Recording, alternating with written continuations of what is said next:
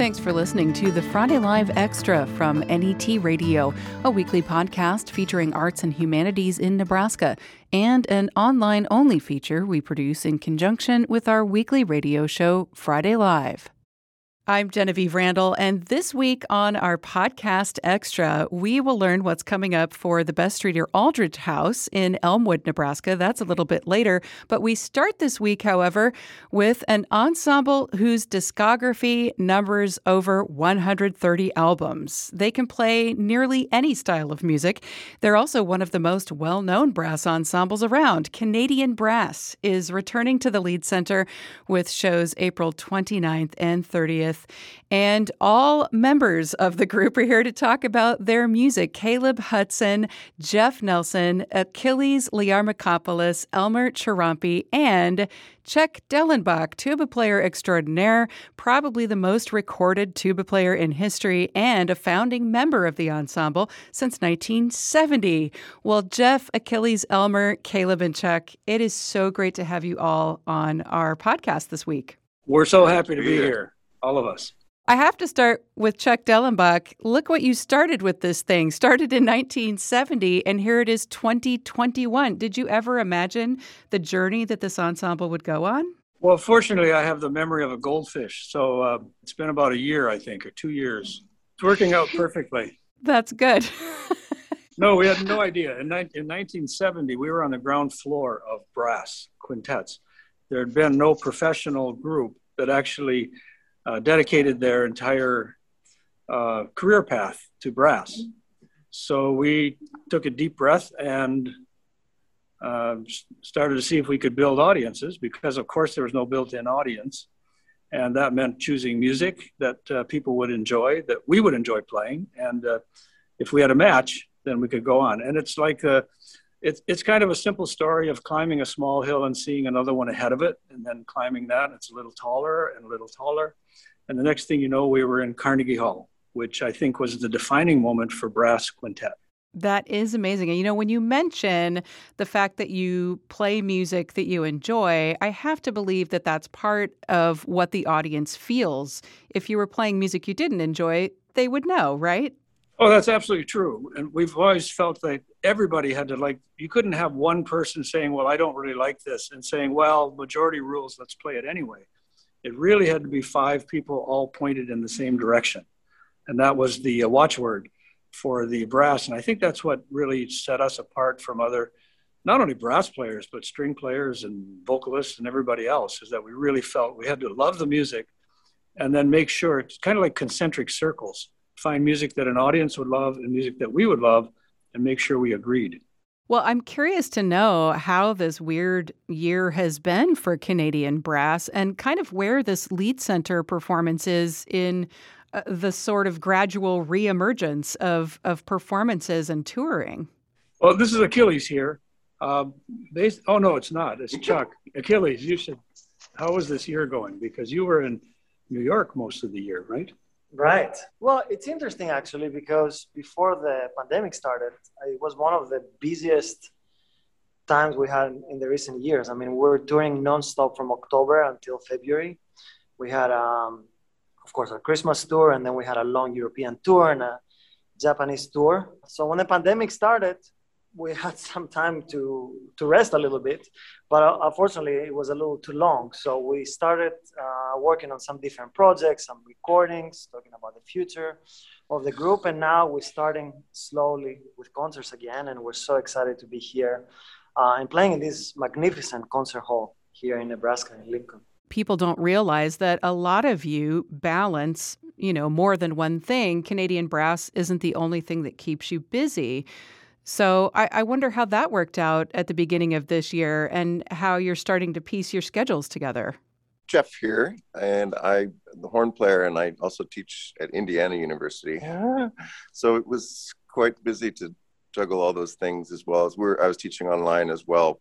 So it was a busy time while we were also trying to, all five of us were trying to figure out how to record ourselves at home and edit videos. And it was a lot of learning. Yeah, this is Caleb here. I teach down the street at the University of North Texas. You know, what's really cool is with the shift towards remote learning and limited rehearsal capacity, there's been more of an emphasis on chamber music, which has been really nice to see students start to take their own initiative and creativity. And I think that's something that's been welcomed. So it's a hard situation, but there are definitely some advantages to it. And that's something we try to cultivate and encourage in our master classes with students whenever we go out on the road together. And Caleb, I believe that you are the newest member of Canadian Brass. When did you join the ensemble? I actually joined back in 2013. So this is 8 years in for me, and I'm still the newest. Caleb actually put us on trial. So he's in 8 years, but he reversed the whole quotient of joining a group. Did he really? And now, what do you mean by that? How did he do that? Next question. Yeah, right. Okay, Chuck here. Each person that joins the group brings, one person is 20%, which is pretty major change. So indeed, when Caleb did join, he brought along a lot of interest in music that we then talk about and share. And what we find out with a group of 5, you can have everything from, our backgrounds include marching bands and orchestras, dance bands, stage bands, a lot of South American music recently, a big emphasis on South American music, which Elmer can tell you about that because he brings a South American flair to the brass quintet medium. It's a whole new venture. Hello, this is Elmer. Well, I'm so happy that I got this chance to play with these guys and feel very blessed. And I'm very happy also that we're doing Latin music, something that I haven't done in years because I play in the Dallas Symphony, so we don't play much Latin music there. So kind of happy we're doing that here. And also happy that I got to fly after a year that I've been stuck in Dallas. I can well imagine. Well, it sounds like we're going to get quite a variety on these Lead Center concerts. I wonder if you could delve just a little more into the details of your program. Sure. This is Achilles. Again, we have a program with a vast variety of music, starting from the Renaissance to the Beatles. And of course, we're going to play our classic arrangement of Toccata and Fugue by Johann Sebastian Bach.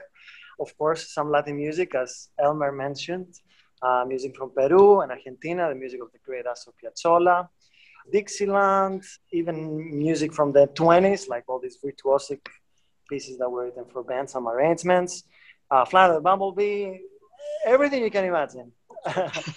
And Mozart, of course, Mozart. Achilles is playing a very, very virtuosic trombone solo.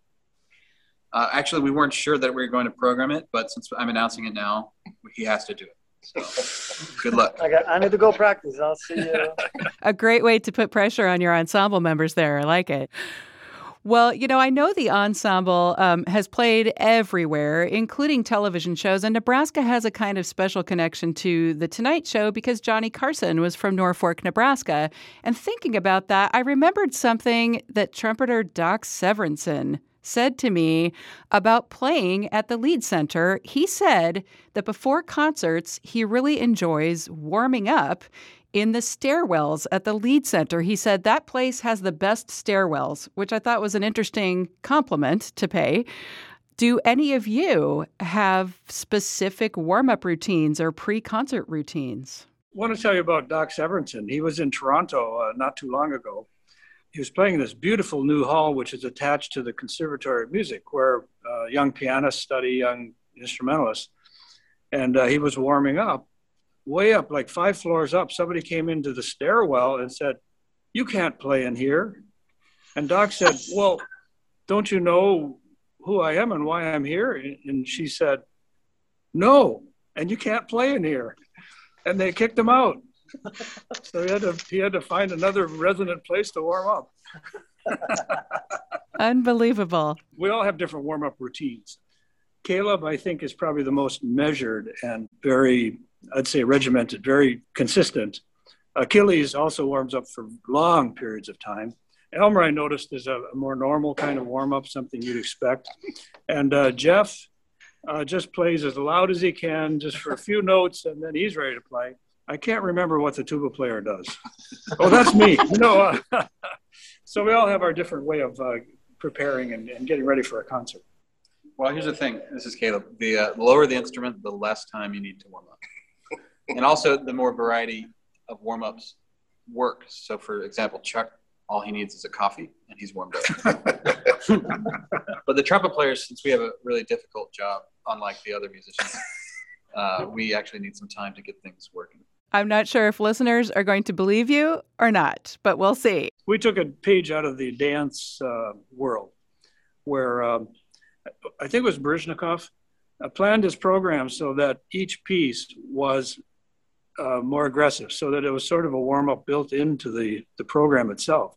So we always start every concert with just a closer walk. Every concert, which starts out very slow. But there is a danger. And the danger is a closer walk is known for being used for funerals. So we have to be careful at the end of the piece because, that could be it. 5 minutes and we're done. I think it's clear to tell that no matter what happens, this is going to be an entertaining set of performances. We'll do our best.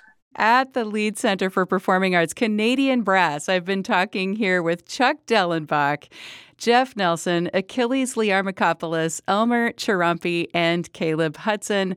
Canadian Brass are back at the Lead Center for Performing Arts April 29th and 30th, and we will have a link to more on the Friday Live page of our website. Really, I thank all of you for your time, and I hope we get to talk again soon because this was fun. Fantastic. Same here. Thanks, Genevieve. Thank you. Thank you. Thank you. Next, I'm joined by Kirk Schrader, director of the Bess Streeter Aldrich Foundation. The Bess Streeter Aldrich House is in Elmwood and has been scheduled to host some events, although the pandemic has made it challenging to set those dates too far in advance. So I'm checking in with Kirk here to see how things are going. Kirk, I'm so glad to talk with you again. It's a pleasure to be here today. How are you? I'm doing fine. We're just rolling with the punches these days, aren't we? That's for sure, especially those of us in the tourism industry, for sure. Well, so what does May look like for the Aldrich House? Well, actually, it feels like we're about ready to burst open with a lot of exciting things because May 1st is kicking off several things, including a new exhibit, and it's a wedding exhibit. So you'll find in the house wedding dresses from 1867 until current day. There's over 20 some dresses here and other collections. So we're excited to show people. It's really beautiful. And our gardens are just starting up and they're beautiful. So I'm excited about that. So and that's our current exhibit that we'll be having. And then on May 1st, we're also having what we call a plant exchange. If you'd like to come out at 9 o'clock in the morning and bring 10 plants, we'll let you take home 5 plants from somebody else or here at the gardens. And then if you don't have plants to bring, come at 10 o'clock and you can purchase what's left and enjoy coffee on the grounds, help make May baskets for those shut-in neighbor ladies that you've been ignoring for a while. And we have some refreshments. So I think it's going to be a fun way to kick off the new exhibit. Very nice. And how long do your exhibits usually stay up when you open those? It's usually a quarter, so 3 months. This one will actually go through the end of August, so you can expect to come visit us on a Wednesday, a Thursday, a Saturday, or a Sunday afternoon from 1 to 4. And if you have a big enough group, we'd love to come and let you have your own personal day here too, so we can do that as well. Kirk, how is the Aldrich House doing? How has the pandemic affected you and the museum? I think what's happened is that our members have all stepped up. And of course, we've been able to receive some funding through Humanities Nebraska, which has been a great benefit. But to put it in perspective, in a normal year, we have about 1,300 guests.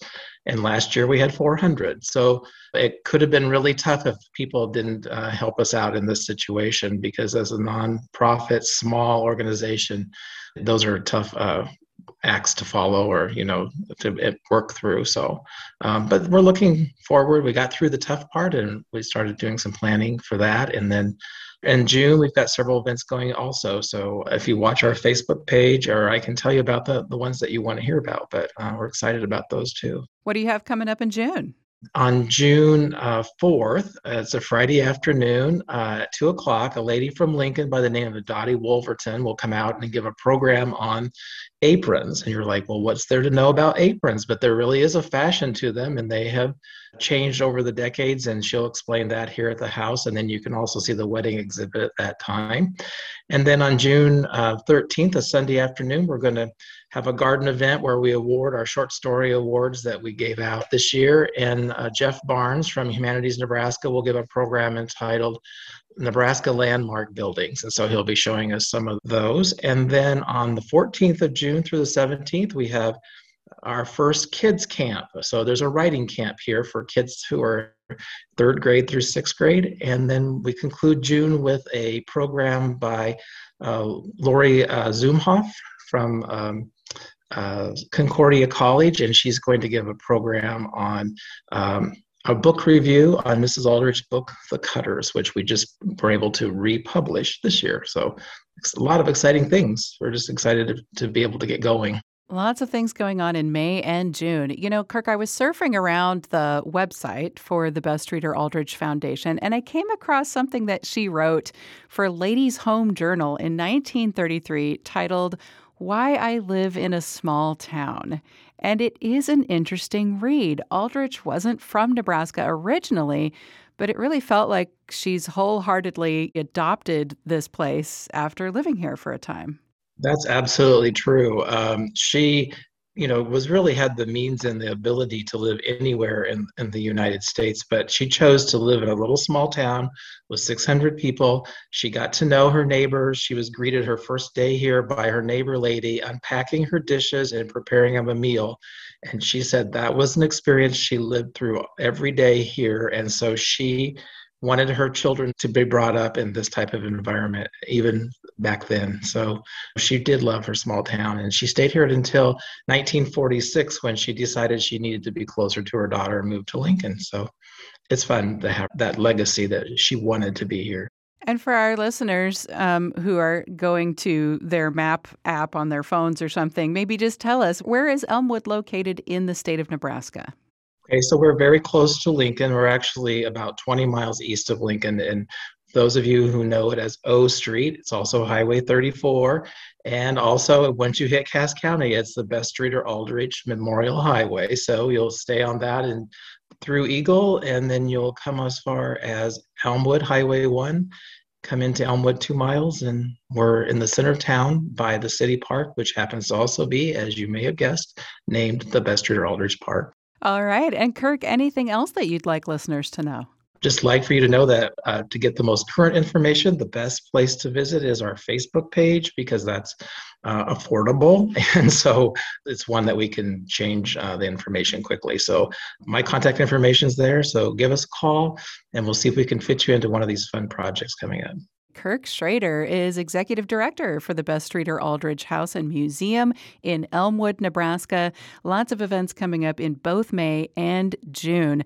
Kirk, thanks for talking with me this week. It was my pleasure. Looking forward to seeing you again. Serving your community anywhere that might be, NET Radio is Nebraska's public radio network, online at netnebraska.org. The Friday Live Extra is a weekly podcast from NET Radio. Production help from Dave Hughes. Our theme music is by Alexios Anest. You can learn more about people and groups involved in arts and humanities in Nebraska by listening to Friday Live, broadcast statewide each week on NET Radio, streaming audio and video online at netnebraska.org, and also available as a podcast. I'm Genevieve Randall.